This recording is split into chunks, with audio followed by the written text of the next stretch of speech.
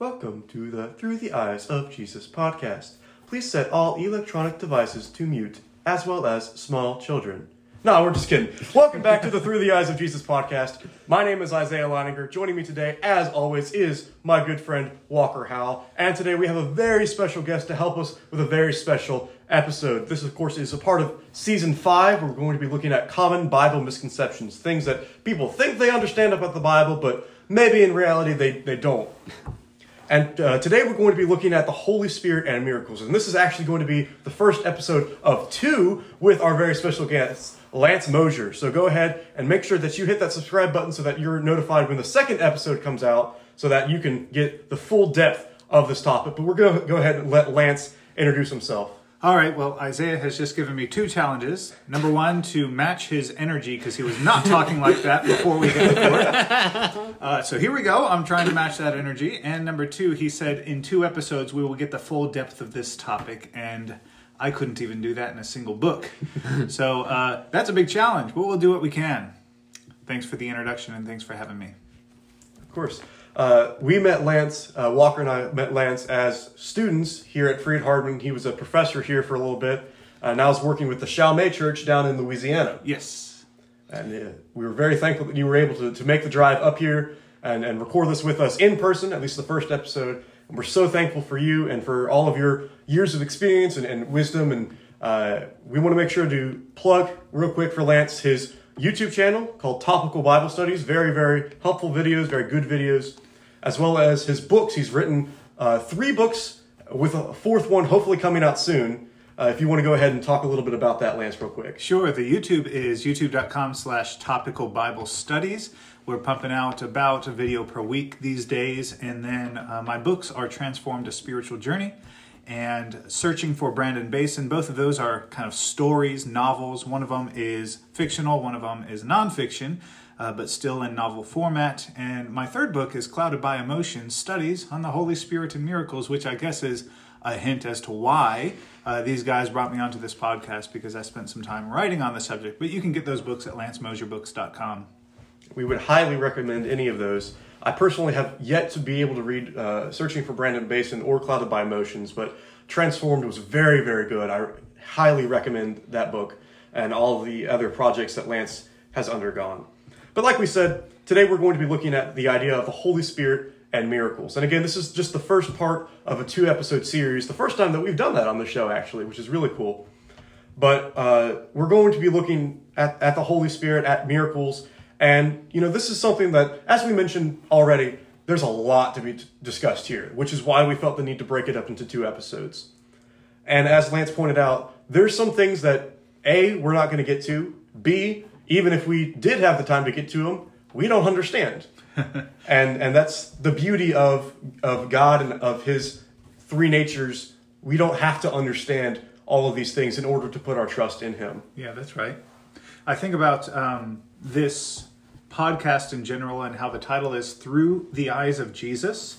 And then this season is dealing with misconceptions. And I wish we could spend just the entire time talking about through the eyes of Jesus. But unfortunately, when it comes to the Holy Spirit and miracles, you have to spend almost as much, if not even more, time focusing on the misconceptions, because there are so many different teachings on the Holy Spirit and miracles that we have to wade through before we can get to the truth in some respects. Because if you've been taught anything and then you come to the scriptures with that veiling your eyes from the truth, then you'll have some kind of misconception going into it. And so our best attempt will be to set aside all those things that we've heard about and seen in movies or read in books or heard even preachers say, and look at straight the scriptures. But of course, we can't approach this stuff without any kind of bias. We all have biases. But our hope today will be to look at what the scriptures say and look at the Holy Spirit through the eyes of Jesus, as opposed to some religious organization or some book that you might read on the topic. And that would include my book as well, because I started studying the Holy Spirit and miracles in a deep way when I went out door knocking in Porirua, New Zealand back in 2013. And I was out on my own. I didn't have my reinforcement partner. He had gone in a different direction knocking doors. He said, "You got this." And so I did. And I knocked on the door of this guy. He told me to call him Danny, because at first it was really hard for me to pronounce his his given name, which was Tetu Paraongo. He was from the Cook Islands, and he was a deacon of the local apostolic church. And he said, I would love to study the Bible with you. That is, after I offered to study. And then he said, I want to study about the Holy Spirit right now. And I felt very ill-equipped for that. And I said, how about I come back on Friday?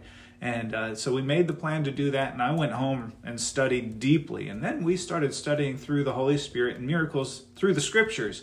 And that was such a blessing for me to do that. And then from there, one thing led to another, to a Bible study series, and then to teaching a Bible class and a sermon series, and then eventually writing a book on it. And it was in that Bible class series that you did at the congregation that I work with now, and you were working with me for a little bit there.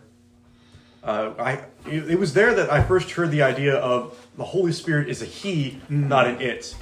Growing up, I always kind of approached the Holy Spirit as some sort of force, some sort of power or nature, but not as a divine personality or divine nature of God. Yeah. And so I never thought about that, the fact that the Holy Spirit is a he, not an it, until you'd pointed that out to me a couple years ago, or I guess a year ago. But the point is, that is one of the biggest misconceptions out there, is that the Holy Spirit is somehow different from God. It's not attached to God. It's its own moving part, so to speak. Sure. Yeah, and so I think of Romans 5, verse 5. This is a passage that we actually studied this morning. Isaiah and I were worshiping together this morning. We studied this passage where Paul says, now hope does not disappoint, because the love of God has been poured out in our hearts by the Holy Spirit, who was given to us. Now the King James says which, but remember it was using language for 400 years ago. But this is accurately translated as a personal pronoun, the Holy Spirit who was given to us, instead of it or which or that, but it is who. And if we're going to look at the Holy Spirit through the eyes of Jesus, then we've got to go to John chapter 14. In John chapter 14, we've got the upper room discourse where Jesus spends a lot of time with the remaining 11 apostles after Judas has already left the room. But Jesus has washed their feet. He's predicted the betrayal. Judas has left the room. And now Jesus is left with his 11 remaining disciples, his apostles, and he's giving them warnings, he's giving them promises, he's giving them equipment for the ministry that he has for them in the future after his departure. And he says in John 14 and verse 16, and I will pray the Father, and he will give you another helper, that he may abide with you forever. He explains in verse 17, the Spirit of truth, whom the world cannot receive, because it neither sees him nor knows him, but you know him, for he dwells with you and will be in you. I didn't count, but several times in these two verses, Jesus uses personal pronouns, the idea of whom and he, referring to the Spirit. So certainly the Spirit is a person. Now, that word, I think it would be worth defining. Person being an entity with personality. We're not saying that the Holy Spirit is a human, but that he is an individual. Right. And, it's interesting to look at the idea of the Holy Spirit and who he is and what he has done. And, of course, we commonly see the Holy Spirit throughout the Gospels, and especially in the book of Acts, as the early church was beginning its work there in Jerusalem and as it spread throughout the region.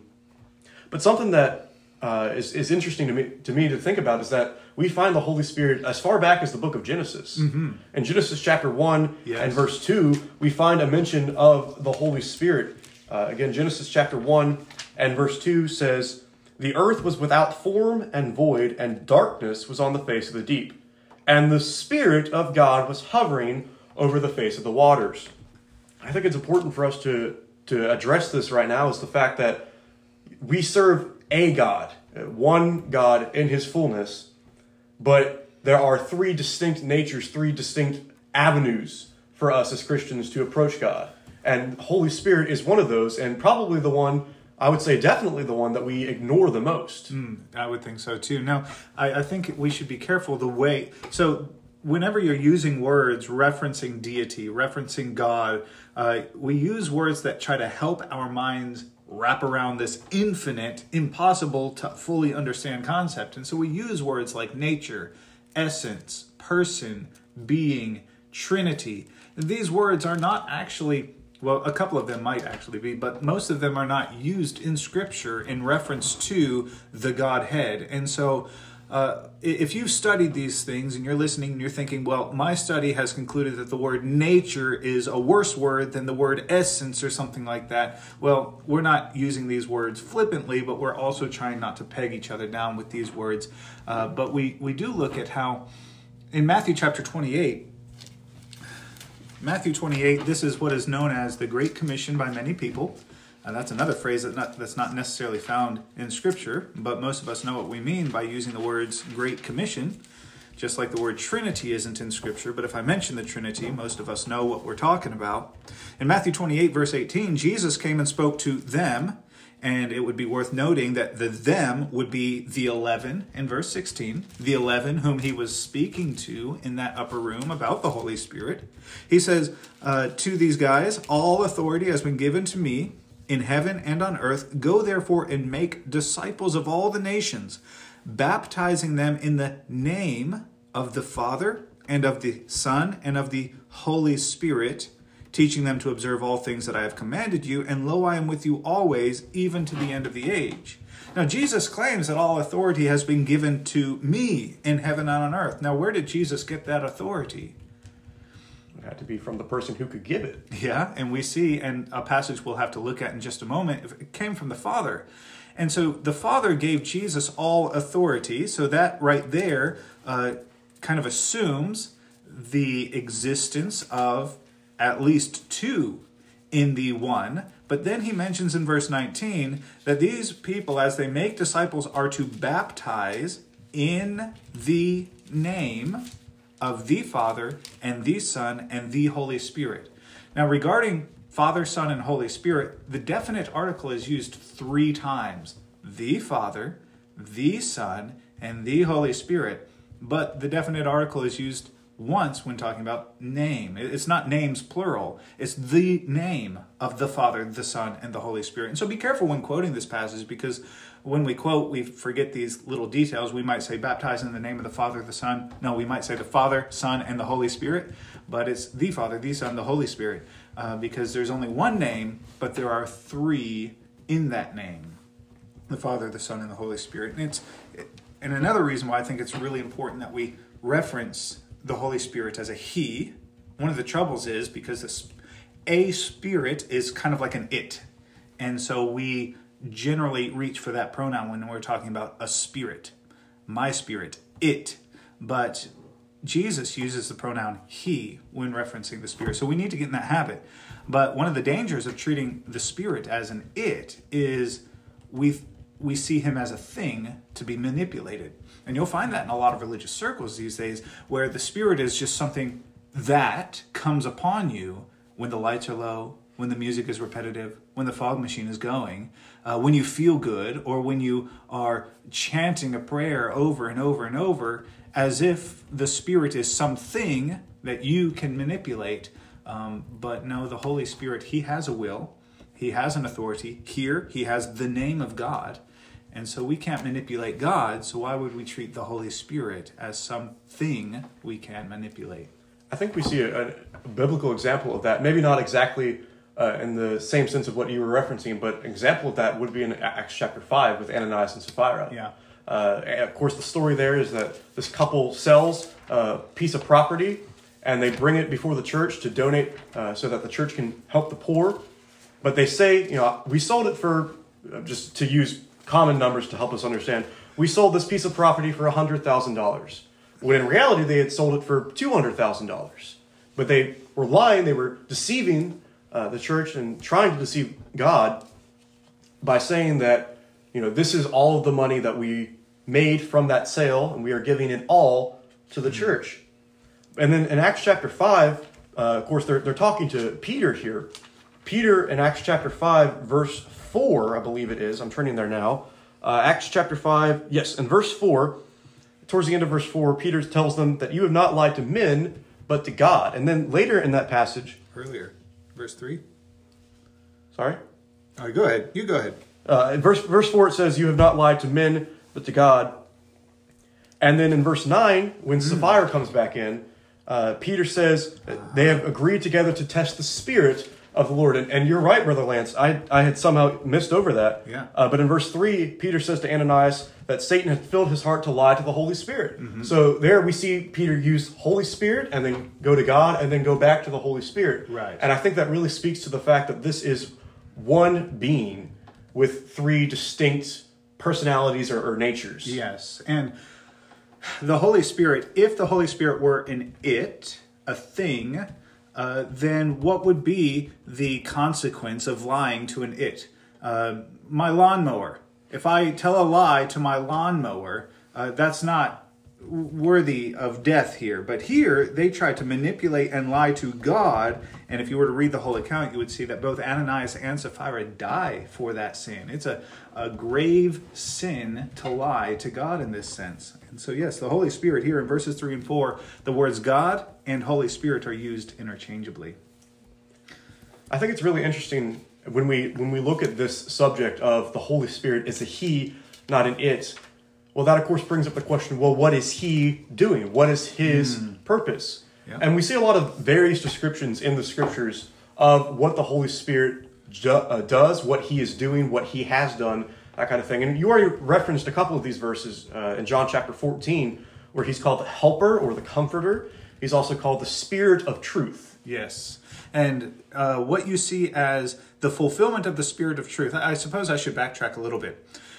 When I reach for passages on the Holy Spirit, I'm inclined to use the New Testament more than the Old Testament. That is not to say the Holy Spirit was not active and he wasn't involved in the lives of God's people in the Old Testament, but it's just so much clearer in the New Testament because he had a more visible role in the church in the New Testament. If you were to count them up, the Holy Spirit is explicitly mentioned about 80 times in the Old Testament and about 250 times in the New Testament. And if you look at the proportion, the Old Testament is more than twice as big as the Old Testament, yet he's mentioned more than twice as much in the shorter New Testament. And so that's why I'm inclined to reach for the New Testament a little bit more. But when you look at his role in the people of God in the Old Testament, you see him inspiring people, giving people gifts. Even some of the musicians and the craftsmen of the Old Testament were given their abilities by the Holy Spirit. And that comes out in the church in the New Testament too. But what we're probably more interested in is not just the various gifts, but the miraculous gifts and the amazing things that come out in a tangible way in the New Testament through the works of the apostles, for instance, or even the works of Jesus. And so, as we've already looked at John 14 and verse 17, Jesus refers to the Spirit as the Spirit of truth. And he's talking about how he, the Holy Spirit, is going to provide the apostles with what they need in the ministry moving forward. And without getting too much into that, let's just discuss this phrase, the Spirit of truth. And so how much of what the Holy Spirit has said can I believe? Should be all. Yeah, it's not meant to be a trick question. Everything, because he is known as the Spirit of truth. And in 2 Peter chapter 1, verses 19 through 21, Peter talks about how the Old Testament prophets were moved by the same Holy Spirit. And so Paul and Peter and the other writers of the Old Testament, they looked at Scripture not as the work of men, but as the work of the Holy Spirit, who could be believed in all things. And so when we also read in the New Testament that the prophets and the apostles were inspired by the same Spirit, then we can also be just as trusting of the New Testament Scriptures as well, because both the Old Testament Scriptures and the New Testament Scriptures were inspired by God, yes, but if we're going to talk specifically, it was the Holy Spirit gave them. He moved them to speak in this way. And so 2 Peter chapter 1 is one of those passages. And another one, I think, which is a little bit more clear, is Ephesians chapter 3. Ephesians 3. We've got Paul writing to the Christians in Ephesus, but here he's going to be talking specifically to the Gentiles who are the fellow heirs with Christ. And he says in chapter 3 and verse 1, "For this reason I, Paul, the prisoner of Christ Jesus, for you Gentiles, if indeed you have heard of the dispensation of the grace of God which was given to me for you, how that by revelation, he made known to me the mystery, as I have briefly written already, by which you, when you read, you may understand my knowledge in the mystery of Christ. Now, Paul, you never want to go into a competition with Paul with run-on sentences, because he would win the trophy. And so a lot of the things that you read from him, you have to unpack it phrase by phrase. What does he say in verse 2? He says that, or verse 3, by revelation, God, that he made known to me the mystery.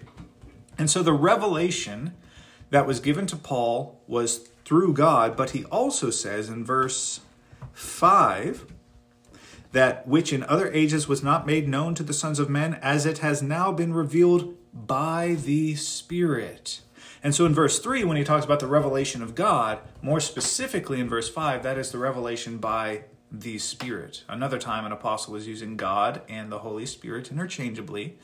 And so the information that we have in the Scriptures was given to these men from Moses all the way to John by the Holy Spirit. Things that were not previously known to men, but have now been revealed by the Spirit. And he says right here in verse 3 that if you read, or that's verse 4, by which when you read, you may understand my knowledge in the mystery of Christ. This doesn't mean that we know everything God knows, but this is everything that God has allowed us to know. It can be found by reading what has been written by the apostles and the prophets who were given revelation by the Spirit. And so one of the things that the Spirit has done is he has inspired men and his apostles to write the mysteries of God down for us. Okay, so I have a question about this verse that you read, and maybe some of the viewers have the same question as well. And in my translation, in ESV, it says holy apostles. Is there any significance there to that and the Holy Spirit, or is there a reason why it's called holy apostles? I don't know if there's any big, huge reveal here, but also the New King James would say the holy apostles. Now, the word apostles generically simply means one who is sent. And so anybody who is sent on a mission from Christ is referred to as an apostle. Even Barnabas and Apollos are referred to as apostles on certain occasions. And the word holy means set apart. And so when we think of holy apostles, we might think of men who are spotless with halos over their heads. But I think what he means here is the specific apostles that he has chosen, the 12, 13 guys, as opposed to the other guys who are generically apostles. And so the holy apostles, the ones that God has chosen, set apart and also sent. That's my thought. Now, Paul was certainly one of those. And another one of the apostles, by the way, did that touch on your question? All right. In Revelation chapter 1, we see this also being explained by John. There are two very famous Johns in the New Testament. There is John the Baptizer and there is John the Apostle. And the Revelation was written by John the Apostle. And he says in verse 9, I, John, both your brother and companion in the tribulation and kingdom and patience of Jesus Christ, was on the island that is called Patmos for the word of God and for the testimony of Jesus Christ. This phrase, verse 10, I was in the Spirit. There's a time when Jesus talks about how David prophesied while he was in the Spirit. And so I think that phrase, in the Spirit, is a reference to the times that men have been inspired by the Holy Spirit. And here John is saying, I was in the Spirit on the Lord's day. And I heard behind me a loud voice as a trumpet saying, I am the Alpha and the Omega, the first and the last. What you see, write in a book and send it to the 7 churches. And so the Holy Spirit had a message for the Christians in Asia. And how was John supposed to communicate this message to them? Again, not a trick question. What does it say here? Write a book. Write a book and then send it to them. It's interesting, if you follow the rest of the narrative, in chapter 2, we have one of the letters that the Spirit had for the church in Ephesus. So he writes this letter to the church in Ephesus, and then jump down to verse 7. He who has an ear, let him hear what the Spirit says to the churches. Now, the church in Ephesus, when they received this message, were they audibly hearing it? Not unless it was read aloud to the church. Exactly. That would be the only way they would have received it audibly, is if someone was reading it. And so be careful if you ever hear someone say, "Oh, do you hear the Holy Spirit speaking to you?" Well, in the New Testament, it's defined for us right here. When the Holy Spirit was speaking, he had it written down for the churches to hear those things.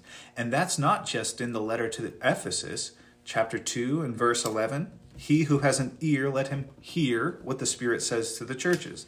Chapter 2, verse 17. He who has an ear, let him hear what the Spirit says to the churches. There are 7 letters here. Guess how many times that phrase is used? 7 times. And so the Holy Spirit had this message for the churches, and the Spirit chose John as the messenger. He wrote it in a book, and he sent it to the 7 churches. And this message is also for us, because I'm looking around this table and all of us have ears. All right. He says, whoever has an ear, let him hear what the Spirit says to the churches. So we too can hear the Holy Spirit today by doing what? By hearing. By hearing, by reading what has been written to the churches.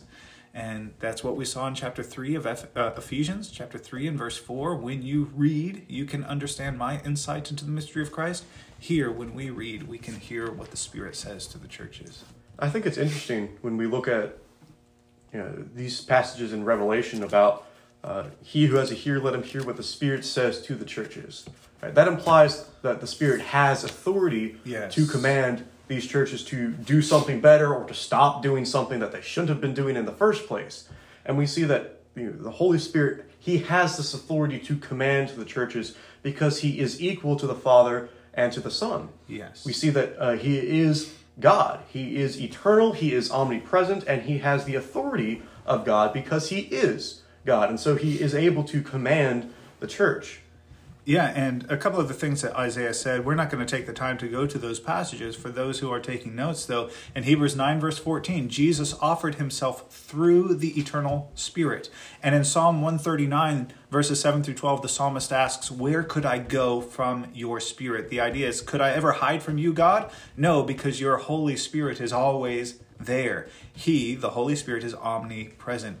In John chapter 14, in verse 26, it says, but when the Helper comes, and we've already seen the Helper is the Spirit of truth, the Holy Spirit. When the Helper comes, whom I shall send to you from the Father, the Spirit of truth who proceeds from the Father, he will testify of me.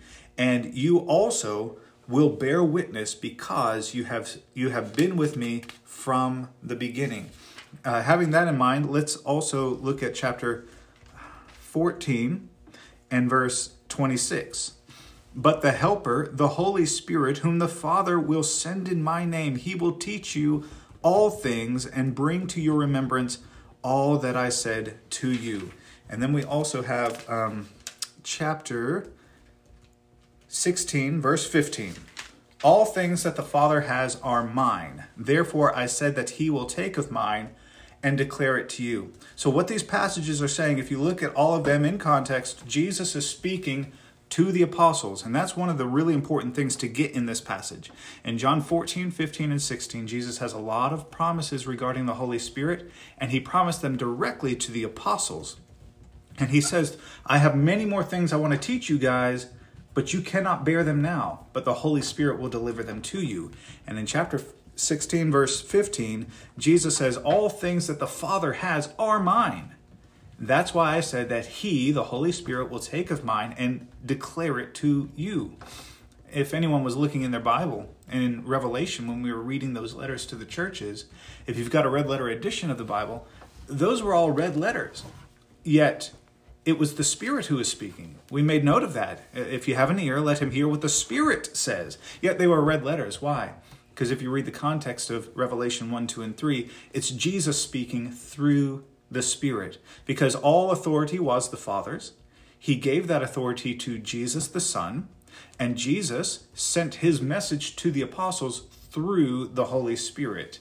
And so in Revelation 2 and 3, those letters to the churches, it was Jesus speaking, but more specifically, the Spirit provided that message to John. And I think when we're looking at the idea of the Holy Spirit, and who he is and what he's done. Of course, we've looked at all these passages that point out that he has authority, he is God, he is from God. We looked at the idea of he is the helper, he is the Spirit of truth. But as we mentioned earlier, alluded to a little bit earlier, when we think about the Holy Spirit, we think about these miraculous abilities that he gave to the apostles in the first century. Yep. When we look at the stories of Jesus healing the sick, or of Peter casting out a demon, or of John healing a lame man, or whatever it may be, we look at these things and we say, wow, if the Holy Spirit is still active and present today, which he is, then I should be able to do some of those things too. And I think it's important for us to, first of all, look at the definition of miracles, because when we think about the Holy Spirit and miracles, we of course first have to understand what those words mean. We've looked at who the Holy Spirit is, but now we need to look at what is a miracle. All right. When I think of defining the word miracle, I find Hebrews chapter 2 very helpful. Hebrews 2, we have verses 1 and 2. The Hebrews author is warning those who would drift away from the truth that God means what he says, and that every transgression and disobedience will receive a just reward. And so he poses that amazing question in verse 3, how shall we escape if we neglect so great a salvation? So that's kind of a rhetorical question. We'll never escape the wrath of God if we neglect his salvation. And he's getting to this point. He says, which at the first began to be spoken by the Lord. All right, so the salvation that God has to offer was brought by Jesus. He started speaking that salvation. And then what happened? It was confirmed to us by those who heard him. So the Lord spoke salvation. Now put yourself in the Hebrews author and the recipients of this letter in their shoes. They were not there walking with the apostles 30 or so years ago. They did not see Jesus with their own eyes. And so they're accepting the message of salvation based on the word of the apostles and prophets. Guys, can you give me any kind of proof that the salvation that you're speaking of is truly from God? And here's the answer from the Hebrews author. He says, the Lord spoke it first, and then it was confirmed by his eyewitnesses, or to his eyewitnesses. How? Verse 4, God also bearing witness both with signs and wonders, with various miracles and gifts of the Holy Spirit according to his own will. And so the message that was spoken was confirmed by the Holy Spirit through 3 or 4 things mentioned here. Number 1, signs. Number 2, wonders. Number 3, various miracles. And number 4, gifts of the Holy Spirit. And all of these were according to his, the Holy Spirit's, own will. So things that work with miracles are signs, wonders, and gifts. And they are all by the Holy Spirit's will. You have a lot of people who claim to be able to perform miracles by their own will these days. But no, the true miracles were performed by the Holy Spirit's will. This word miracle comes from a Greek word dunamis, which is where we get our word dynamite from. And that's why sometimes the word dunamis is translated as the word power instead of miracles, or sometimes the word power is provided alongside the word miracles, powerful miracles. Because whenever a miracle was biblically being performed, it was something that was powerful, recognizable, something completely out of the ordinary. It wasn't just a crazy coincidence, but it was something that was absolutely impossible without the obvious working of God, a work of power. What are some examples that might come to your mind? Well, we think of miracles, we think of things that humans would not be able to normally do without divine intervention. And so recently I've been doing a sermon series on leprosy. And I've noticed that without divine intervention, if you had leprosy, you were dead. So in the instance of Naaman in 2 Kings chapter 5, he was healed by Elisha and through the Holy Spirit commanding him to go dip in the Jordan. We see a couple of accounts in the Gospels of Jesus healing someone or multiple someones with leprosy. Yes. And the idea there is that is a miracle because in Bible times, the disease of leprosy could not be cured. It was deadly, and there was no way to get around that except divine intervention. Now, I don't know. I'm actually asking this out of my own curiosity. Is there a cure of leprosy in 2022?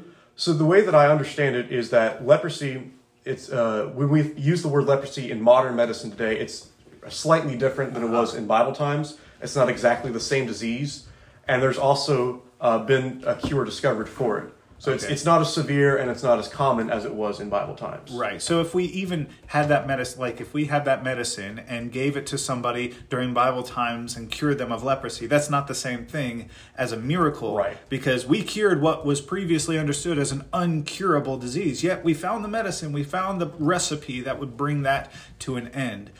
Because we see Naaman, for instance, everybody who had leprosy, could they just go to the Jordan and dip 7 times and be cured? That was a special case. That was a special case. It shows that you couldn't just depend on the water to cure you. It was clearly a work of God. And of course, that is a fantastic passage to preach on, showing how God doesn't use these magical wands. And Naaman was upset because it was the dirty waters of Jordan. He was expecting the clean waters and so on. But yeah, that was a miracle, because not anybody who's sick can just go to the Jordan River and dip 7 times and be healed. There was this special case where God was doing something that would not naturally or normally happen. It was also a miracle because it happened immediately. Yes. If we're talking about, going back in time and giving someone with leprosy this medicine that we have nowadays, there would still be that healing process, that recovery process. That wasn't the case. When we talk about Naaman in 2 Kings chapter 5, he dipped in the Jordan, and after the 7th time, as he was commanded to do, when he came out, it says that his skin was completely clean. Yeah. When Jesus healed those lepers in Mark chapter 5 or Luke chapter 17, they were immediately healed. There was no beginning recovery process. There was no quarantine time period. They were healed at the snap of a finger. Yeah, immediately. Now, I think we're kind of ignoring whatever the audience is yelling at us. You've gone back in time. Isn't that a miracle? All right, forget that. Yeah. Okay, I see what you're saying. So miracles were things that, all right, we're talking about qualities of miracles now. Immediate. Today, if I've got chronic headaches or terrible back pain or even a really terrible disease that the doctor has condemned me, saying, look, you've only got 6 weeks to live, or whatever, if I go through this process of prayer and medicine and recovery and then further medicine and checkups to make sure that things are progressing well, that's not the same thing as the miracles we see in the Bible, where somebody was immediately healed or a demon was immediately cast out. Jesus walking on the water, for instance, they were all verifiable in the moment. And so it wasn't something that could be hidden. Which I suppose brings up another quality of miracles, is that the miracle worker was not afraid to do so in public, even in front of his critics. It wasn't in closed church buildings in a secret meeting or anything like that. Anybody could go up to the person who was healed and question and find that truly a miracle took place. In fact, we see that a few times in Scripture, don't we? John chapter 9, for instance, there was a man who was born blind. And the apostles ask, who sinned, this man or his parents, that he would be born blind? And Jesus said it was neither, but it was so that the works of God may be manifested in him. And Jesus heals him. And everybody's amazed, because isn't this the guy we've known to be blind his entire life? And even today, we don't have a cure for blindness. And they bring him in for questioning. They even question his parents. How in the world did this happen? And one thing that's worth noting in that case in John chapter 9 is, when the formerly blind man was questioned, who healed you? The guy said, I don't know. This one thing I do know is I was blind and now I see. Maybe that sounds familiar to people who sing hymns. That's where, what was the guy's name, John? Oh, I can't remember. It was a very common name. The former slave trader, he wrote Amazing Grace. Anyway, John Newton, right? Mm-hmm. Yeah, he wrote that, and he borrowed from the that passage in John chapter 9. I don't know, except that I once was blind and now I see. And so how much faith, then, did this formerly blind man have in Jesus the Christ, in Jesus as the Christ? He couldn't have had faith. He didn't even know who he was. He didn't know who he was talking to. Yet, Jesus was willing to heal him. a lot of religious circles today say a prerequisite for a miracle happening would be complete faith in Jesus. In fact, when I was searching, when I was starting to read the Bible for myself, and I was around some people who were claiming to be able to perform miracles, I asked them to help me speak in tongues, to help me have a prophecy. And when it wasn't working, they said, you don't have enough faith, because you have to have ginormous faith in order for a miracle to happen in your life. Yet this blind man didn't even know who Jesus was, and yet Jesus was willing to work the works of God in him. I think it's important for us to also think about, when we're thinking about the qualifications of miracles, not only were they done before believers and skeptics alike, not only were they immediate and complete healings if it was a disease or casting out of a demon or something like that. And as you mentioned, faith was not always required in the case of the blind man, but these things were done even from a distance. Yes. We see, I mentioned earlier in Mark chapter 1, where Jesus heals a leper by touching him. Of course, there's a great story of compassion there, Yes. and love from Jesus to this unclean leper. But we also see stories where Jesus heals lepers from afar, like the Luke 17 passage. He doesn't touch them. He doesn't get near them. He sees them from a distance, and they cry out and say, God, please save us. And he says, go off to the priest. Mm-hmm. Right? You have been cleansed. We also have the story, I believe is it Mark chapter 5, where the synagogue's ruler comes to him and says, my servant is sick at home, and Jesus heals him. Yeah, from a distance. He doesn't even have to go to the house or anything. It's a far way away. And this guy had to travel a distance to get to Jesus. And by the time he got home, he notices that his servant had been healed. I can't remember exactly what passage that is. Yes, and it's also worth noting that miracles, as we already saw in Hebrews chapter 2, that miracles were given by the will of the Holy Spirit. Another thing alongside that idea is that miracles were God's prerogative. He gave them to whom he chose, and he performed them as he chose. I mean, when I think of Peter as an apostle, I think, wow, he had the power to heal the man by the gate called Beautiful. He healed the begging lame man. And he also had the ability to cast out demons and so on. We also see in Acts chapter 9 that he had the power to raise Tabitha from the dead, which is a miracle, by the way. We don't have a cure for death yet, but he was able to immediately heal Tabitha, raise her from the dead. But notice this passage in Acts chapter 9, verses 36 through and following, but it says in verse 39, then Peter arose and went with them to save a bit of time. Let's go to verse 40. Peter put them all out. These are Tabitha's friends who were talking about how wonderful of a servant Tabitha was. And he knelt down and he prayed. He turned to the body, that is the dead body of Tabitha, and said, Tabitha, arise. And she opened her eyes. And when she saw Peter, she sat up. And then he gave her his hand and lifted her up. And when he had called the saints and widows, he presented her alive. So a miracle clearly has happened here. She's been dead for some time. But did you notice in verse 40, before he performed this miracle, he knelt down and prayed. It was still up to God. Even though God had clearly given him the ability to perform miracles, he depended on God to perform this miracle. He couldn't just walk around and start, doing these amazing things to show off or to make himself look cool. It was all in God's will. And God, I suppose, could have said, no, we're not going to raise Tabitha this time. But God obviously answered his prayer in the affirmative. We see another example of this all the way back in the book of 1 Kings with the story of Elijah on Mount Carmel. Yeah. Of course, Elijah was a powerful prophet, a messenger from God, and someone who had the ability to perform miraculous signs. And then we see the story of him almost battling the prophets of Baal there on Mount Carmel. And of course, Elijah has a little bit of fun first Yes. and kind of spurs the prophets of Baal on. But then we see that when he is ready to ask God, when he's ready to light the altar, he does not, get a match. He does not do anything like that. He prays to God and says, show the people who you are. Yeah. And of course, the whole idea behind that passage is they were competing. The prophets of Baal were trying to get Baal to light their altar on fire, and Elijah was asking God to light his altar on fire, and whichever one was lit on fire shows that was the one true God. And I think it's important for us to remember that we do serve the one true God. We serve the altar, or we serve the God who lit that altar on fire.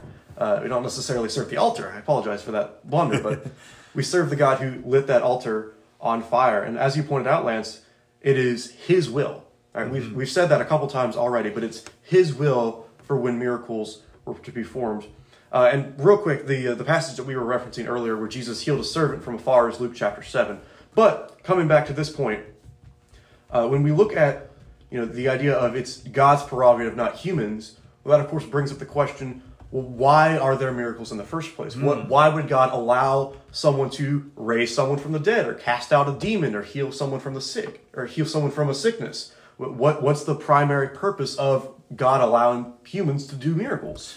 Great question. And when you mentioned 1 Kings chapter 17, I thought you were going to talk about the widow and her son who died, because that was also a resurrection miracle. And we see Elijah in this passage bring this boy upstairs, and in verse 21,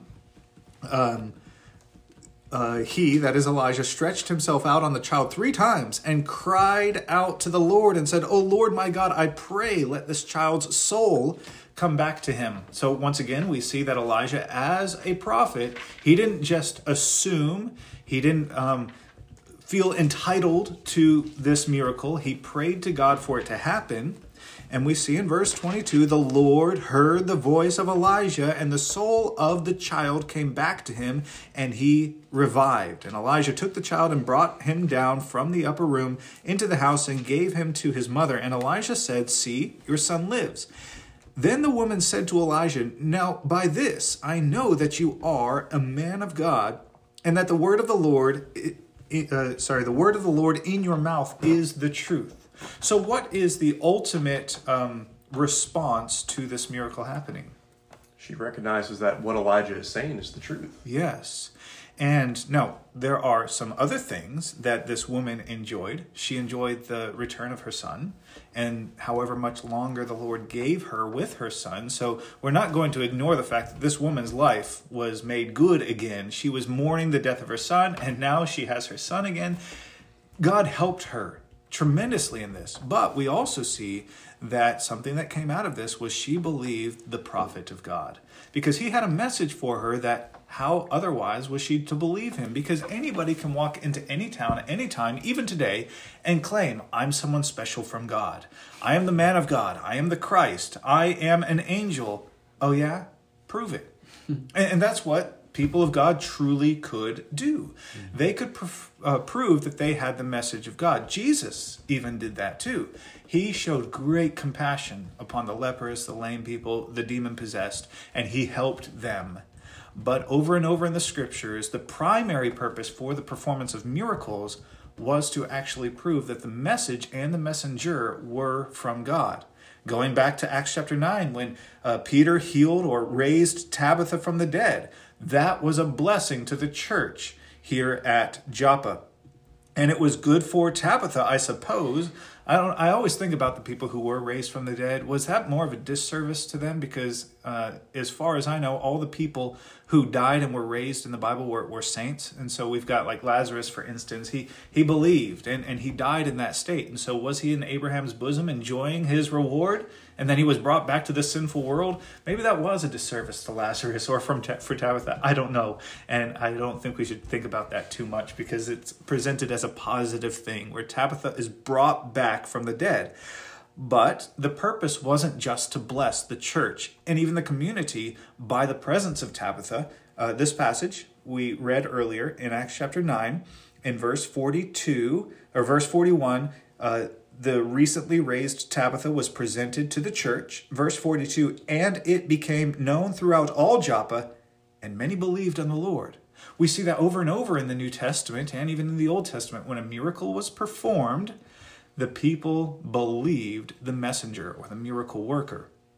We see that in Exodus chapter 3 when Moses is commissioned. In chapter 4, Moses is like, well, how am I going to make these people believe me? What if they say, oh, the Lord didn't appear to you? And then God gives him the miraculous ability to turn his staff into a snake and his hand into leprosy and the water into blood. And he explains in Exodus chapter 4, that they may believe that I, the Lord, sent you. In Mark chapter 16, in verses 15 and 16, Jesus says that you are to preach the gospel to all creation. And then verse 20, the Lord worked with them and confirmed their message with the signs that followed. The word sign, well, it represents something that points to something. A sign points to something. And that's why miracles are so often referred to as signs, because they pointed to the message and the messenger being from God. One thing, though, that we didn't discuss, which I think would be worth discussing, we said what are miracles, but what are not miracles? Because in Acts chapter 9, again, Peter prayed to the Lord, and the Lord answered that prayer and raised Tabitha from the dead. Does that mean every answer to prayer is a miracle? I don't think so, because you could pray for something that is very natural. Mm-hmm. We talked earlier about having a cure for a certain disease. Right, a couple of friends recently who had the flu, and so what do they do? Well, they stayed in bed, they took some medicine, they had plenty of liquids, and then they got better. Right? Does that mean God wasn't involved? Oh, absolutely, he was involved, but it wasn't a divine, supernatural miracle. Supernatural. All right, so that's the key word, isn't it? Definitely. Supernatural, beyond that which is natural. We give God the praise and the glory all the same. James 1 verse 17, although I think in context he's talking about the Word of God, he does say that every good thing given and every perfect gift is from above, coming down from the Father of lights. And so if there's something good in your life, the scriptures say that it came from God. And so the word miracle is used in many contexts in many ways by the religious and the non-religious alike. If someone survives a terrible car crash, it's a miracle. If someone is offered a job a week before he's evicted from an apartment, it's called a miracle. Yet at the same time, when Jesus raised Lazarus from the dead, it's called a miracle. Are they the exact same? Well, in the sense that God was involved, yes. But were they all miracles? And Scripture would actually say no. But I think the audience should hear us clearly here. The good things that happen in your life, whether you've prayed for them or not, but I hope you've been praying, give God the praise and the glory. He's giving you these things, even if they are quote unquote natural. A job offer, good medicine, healthy, happy family, whatever it is that's good in your life, give him all the praise and glory. In Psalm chapter 8, or it's not technically a chapter, but Psalm 8, the psalmist sees sheep in a field, and he praises God for that. If he can praise God for a school of fish, then I can praise God for everything good in my life. But if we start applying the word miracle to every time that God answers our prayer with something quote unquote natural, then we actually cheapen the words for sign, wonder, and miracle. Because true miracles made people in the Bible stop in their tracks. Even non-believers converted to Christ because of the miracles they saw. So those are the things that we should have in mind when we're using the word miracle. The times that God worked through humans, through their hands, to perform that which humans cannot naturally or normally do. All right, so going back to the purpose of miracles, there were probably several minor purposes, and the word minor probably isn't even the right word to use here, but miracles clearly helped people. Just ask the leprous man who was healed. That helped that guy. Another thing is we see that miracles prepared the way for the kingdom. Now, the forerunner of the kingdom, John the Baptist or John the Baptizer, he actually never performed a miracle. And that would be worth talking about one day, is that the angel told Zechariah that John would be filled with the Holy Spirit from his mother's womb. Yet we also see that John never performed a miracle, and even the audience noticed that in the work of John, that he never performed a sign. But Jesus, in performing miracles and providing his apostles to do that, prepared the way for the kingdom. And that's tacked on to the primary purpose for miracles given in the Bible. It was to confirm the messenger who was coming with a new message. Because out of the 1,600 or so years of Bible history we have, only about 200 years show us times that God was working through the hands of men and women to perform miracles. And it was always when there was a new message or new messenger on the scene. And primarily we see that in the New Testament with Jesus coming in with his kingdom. Absolutely. Well, Lance, we want to thank you for joining us in person for this episode, and we're planning to record the second part of this series later.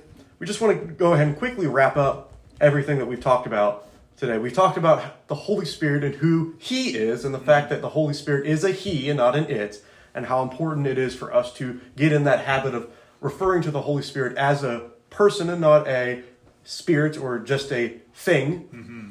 We talked about what a miracle is. We looked at why there are miracles, and that, as you mentioned there at the end, a miracle was to say that the messenger was from God. It was to pave the way for the kingdom. We looked at how a miracle is something that is supernatural. It's not something that can regularly happen or naturally happen.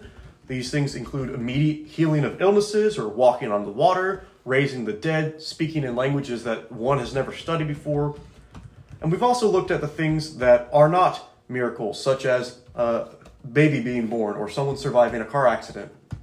But obviously there are a lot of other things that could be discussed in this subject, which is why, again, we're doing a second part to this episode. And in that second part, we're going to be looking at the idea of, or the question of, should I say, of are there miracles today, and is the Holy Spirit at work today? And so those are going to be two very, very interesting subjects for us to tackle, and I'm looking forward to recording that episode. I know everyone else here is as well. It'll be a lot of fun, and I cannot wait for you guys to hear these. Again, we want to thank you, Lance, for coming on and driving all the way up to Tennessee to help us with this. We're very thankful for you and your family and all the work that you guys have done, both in New Zealand and in Louisiana right now. And again, we're so thankful for you, brother, and all that you've done. If there's anything that we need to discuss with you, the audience, there's several ways that you can reach out to us. If you have questions, you have comments, you have suggestions for other episodes, we would love to hear any of those, all of those. So you can reach out to us on Facebook. We have a Facebook page, Through the Eyes of Jesus. We have an Instagram page, TTEOJ_podcast. We have a Twitter under the same handle. We have an email, info@tteoj.com. We have a phone number. 731-439-9671. Thank you, Walker. I can never remember that, but he hasn't memorized. I'm very thankful for him and all the work that he does behind the scenes as well. But phone number, email, Twitter, Instagram, Facebook, all of those. We would love to talk to you about anything regarding the scriptures, anything regarding the Bible, or anything regarding the Holy Spirit and miracles. Again, we want to strongly encourage you to check out all of Lance's books, check out his YouTube channel, his website. We would love for you to support him in the same way that you've supported us or more. Again, we're so thankful for him coming on the show. I'm very thankful for Walker and all the other people on this team who put in a lot of work behind the scenes to organize these episodes and help write these episodes. So I'm very thankful for them. And if there's nothing else that we need to say, then I'm going to ask you to close us out in prayer. Let's pray. Father, we come to you this day, and we're so thankful to be chosen by you, to be your people, to be servants of your kingdom, to be stewards of your word, to be people who study your word diligently. And our prayer is that we can hopefully take something from this episode today and help it to better equip ourselves to do your work effectively, help it to better our knowledge in your word and what your word has to say regarding Holy Spirit, regarding miracles, and regarding the Holy Spirit and miracles. And we pray that we can hopefully in some way understand it in some way, shape, or form, as we know that this is a very difficult topic to maybe comprehend all in one listening, or it's a difficult topic to comprehend overall, and there's a lot of things that we may not know the answers to, and there's a lot of things that we didn't even get to cover today that we'll hopefully get to cover just a little bit of it in another episode. But we pray that we can continue to study this constantly and continue to dig deeper into it and dig deeper into what your word has to say, and really look at these topics through the lens of Scripture, through the eyes of Jesus. And we pray that we can continue to use it to help teach others the gospel as well, and to help show them the way to Jesus. Be with us in our each and everyday lives and help us and strengthen us as Christians to be better people in your kingdom, to be better followers of you. We know that we fail you constantly, but we're so thankful for your grace and mercy that you extend to us. We're thankful for your Son, Jesus, who died on the cross for our sins. And without his sacrifice, we would not have that hope of heaven that we have waiting for us one day if we are found faithful to you. Thankful for Lance and Isaiah and all the other people who helped this podcast be successful. And we're thankful for our viewers as well. Be with each and every person and strengthen them in their spiritual journey and strengthen them in their walk with you. It's in your Son's name we pray. Amen. Amen.